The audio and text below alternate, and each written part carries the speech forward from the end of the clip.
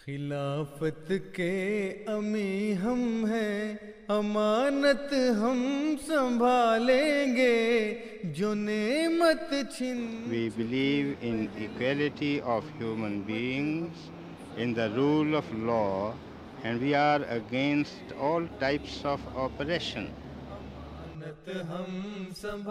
Welcome to the MKA USA Vibe, run by Majlis Qudam Al Ahmadiyya USA, America's oldest and largest Muslim male youth organization. We're here to share a weekly recap of the latest in Friday sermons, speeches, lessons from our respected Imams, and wisdom from different sources.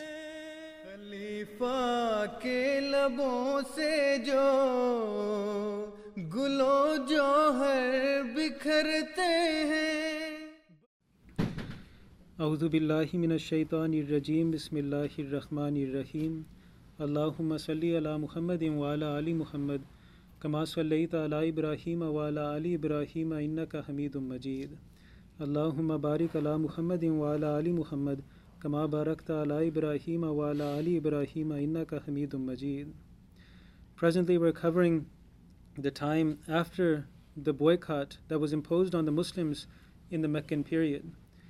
And after the end of the boycott, it is narrated that the demise of Hazrat Khadija radiallahu anha and Hazrat Abu Talib radiallahu anhu took place. Now, on the subject of the demise of Hazrat Abu Talib radiallahu anhu, there is a disagreement among narrations and among historians. And the prevailing viewpoint among historians is that Hazrat Abu Talib radiallahu anhu died as an idolater, that the Holy Prophet sallallahu alaihi wasallam invited him to Islam on his deathbed. But despite that, Hazrat Abu Talib radiallahu anhu said that I die on the religion of my father Abdul Muttalib, and that he left this world as an idolater.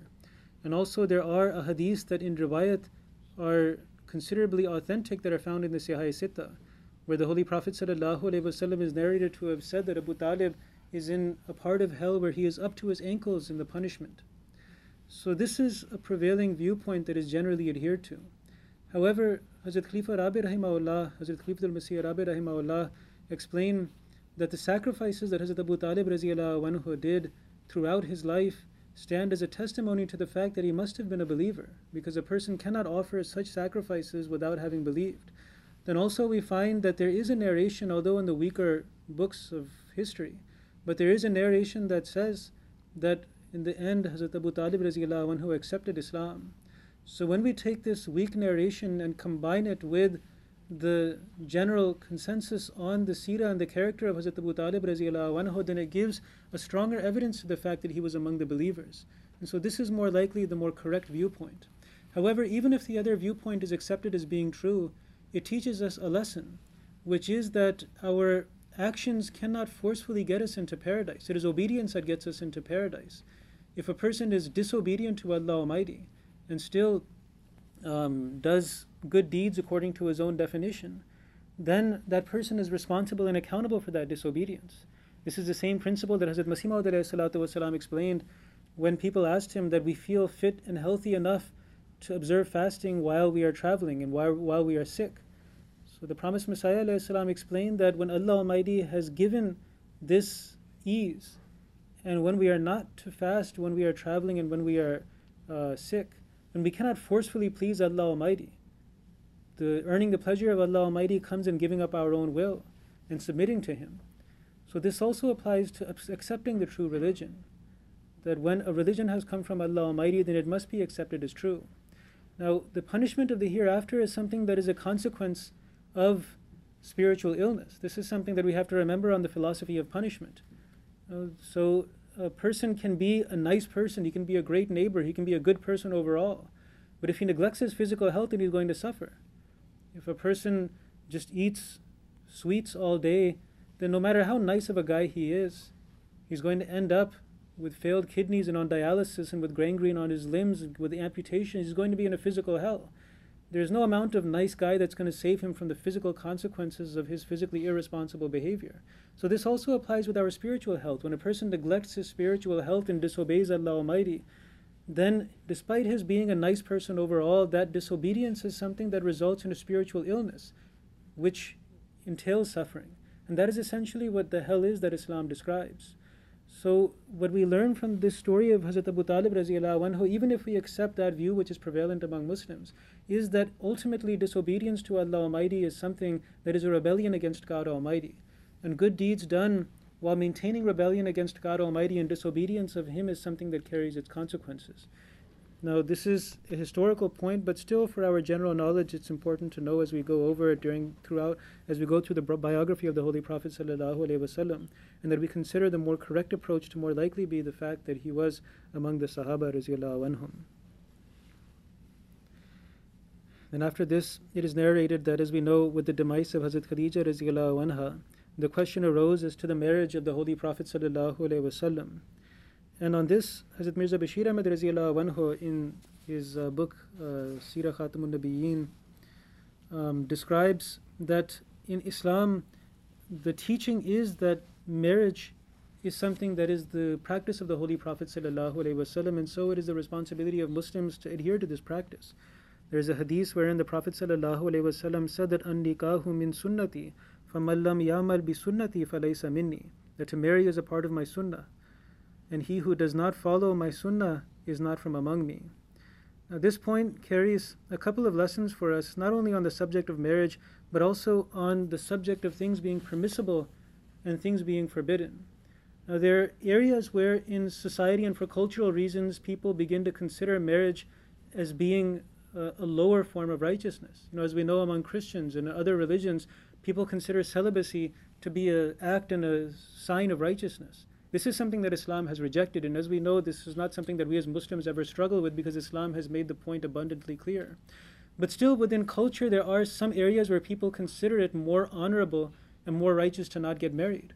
One obvious example of this is with the marriage of widows.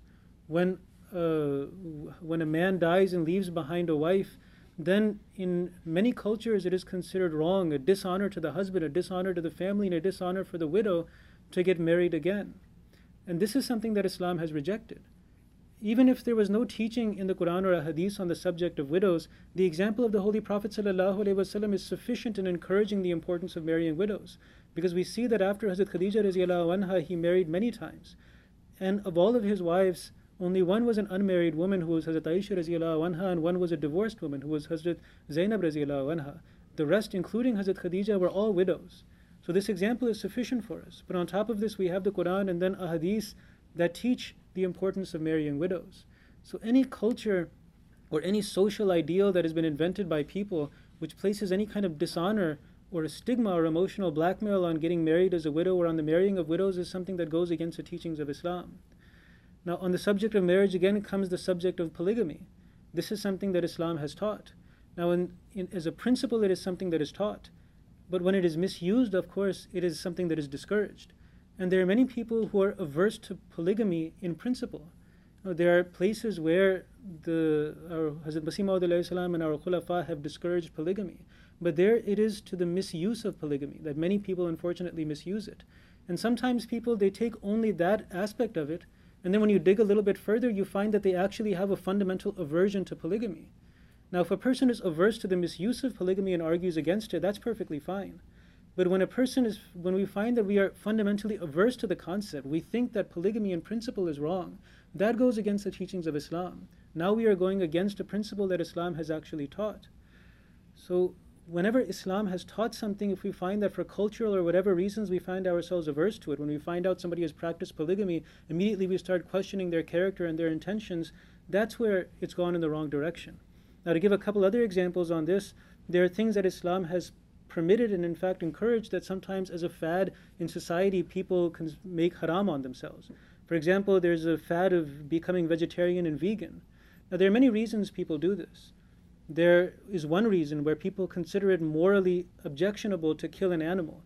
Some vegans, or we can call them the more extreme type of vegans and vegetarians, they consider it morally reprehensible because animal life is sacred. And one of the ways that they protest the killing of animals and promote their idea of being a vegan is by, displaying themselves as human beings wrapped in packaging that's usually done for meat, to show that to kill a human being and to kill an animal is on the same level. That's something that obviously Islam rejects. When the Holy Quran has taught us that وَسَخَّرَ لَكُمْ, that we have subjugated to you the heavens and the earth, all the different things in the earth, they are there for us to use. And when the Holy Quran has declared not only vegetables but meat as being halal and tayyiba, not only permissible but pure for us, then to invent our own moral ideals by which we consider something that is permitted in Islam and encouraged to now be morally wrong, that's something in principle that goes against the teachings of Islam. However, there can always be exceptions. For example, a person can have a personal preference by which they just don't like eating meat. A person, as long as a Muslim we believe, we understand that the teachings of Islam are correct and pure, that the eating of animals, that the using of animals, the killing of animals for a superior species, for us who are at the top of the food chain, that is something that is good, but I just personally dislike eating animal. That's something that's fine. It's just a personal preference. In the same way, coming back to the previous subjects, if a widow just personally prefers not to get married again, she understands that it is good to do so, it is encouraged to do so, but for personal reasons, then there's nothing objectionable about it. There are many women who were great and holy women among the Sahaba, from the family of the promised Messiah ﷺ, who after their husbands died, they chose and they preferred not to. It could have been because of age or for any other personal reason. So those women did not abstain from marrying again as widows because they considered it culturally wrong or a greater source of honor. They just had a personal reason for it.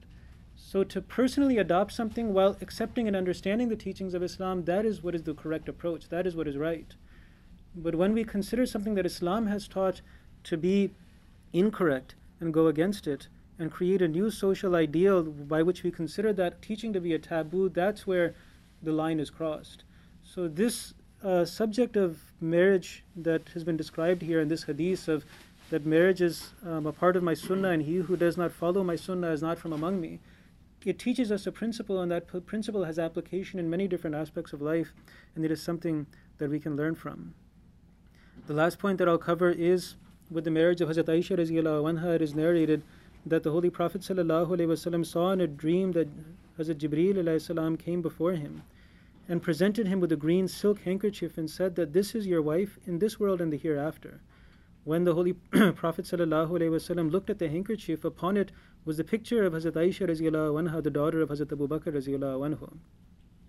Now this hadith or this statement of Hazrat Jibreel is something for us to reflect on, because this is the ideal marriage. This is a marriage that is guided by revelation. And what was revealed to the Prophet ﷺ is something that can only be revealed through revelation. Any of us can find a wife in this world, but none of us can find a wife who is not only our spouse in this world, but our spouse in the hereafter as well. And this shows us the importance of istikhara before marriage, because it is within all of our capacity to find a spouse in this world. But how many people find a spouse who will actually be their spouse in the hereafter, who will be that person who is from among the azwaju mutahhara, the pure spouses of the hereafter? There are many people who, if they were told that you will have to spend an eternity with your wife or with your husband, then that would no longer be paradise, it would be hell, because it is something that is the most torturous and averse thing to them. So to find the correct wife doesn't just require a affinity in the physical realm, but a spiritual affinity. And that is the true ideal and the true concept of a good match that Islam has taught. So this hadith is just sufficient that when we are looking for a spouse ourselves, or when we are looking for a spouse for someone else, if we keep this ideal in mind, just as an ideal, that we are looking and our objective is to find a spouse for this person, not only in this life, but in the paradise as well, in the hereafter, then our standards would very quickly change. Those things that we focus on that are trivial and temporary, they would become irrelevant, because those things don't matter when a person even reaches old age in this life, let alone in the next world. Those things that begin to fade and disappear within a decade or 2 decades of marriage, and by the time that couple is in their 50s, they become irrelevant, are sometimes the most important thing when a person is looking for a spouse. But what Islam teaches is don't just think about what's going to be important when you're in your 50s and 60s. Think about, is this person going to be your spouse in the hereafter? And when we think from that perspective, then we don't have to force that hadith onto ourselves that, yes, a person looks for appearance and for wealth and for family, but you don't have to ignore those things, but give preference to righteousness. It no longer becomes a hadith we force on ourselves that, okay, I have to force myself to look for righteousness. When our standard is to look for a spouse in the hereafter, then it comes naturally. So this hadith of the Holy Prophet ﷺ and that perfect marriage that he found in Hazrat Aisha radhiyallahu anha, that perfect affinity they had in this world and in the hereafter, is an ideal for us and a goal for us to strive for. So with that, we'll end the dars, and inshallah we'll continue next time. So we'll end here. Allahumma salli ala Muhammadin wa ala ali Muhammad wa barik wa sallim innaka Hamidum Majid. खलीफा के लबों से जो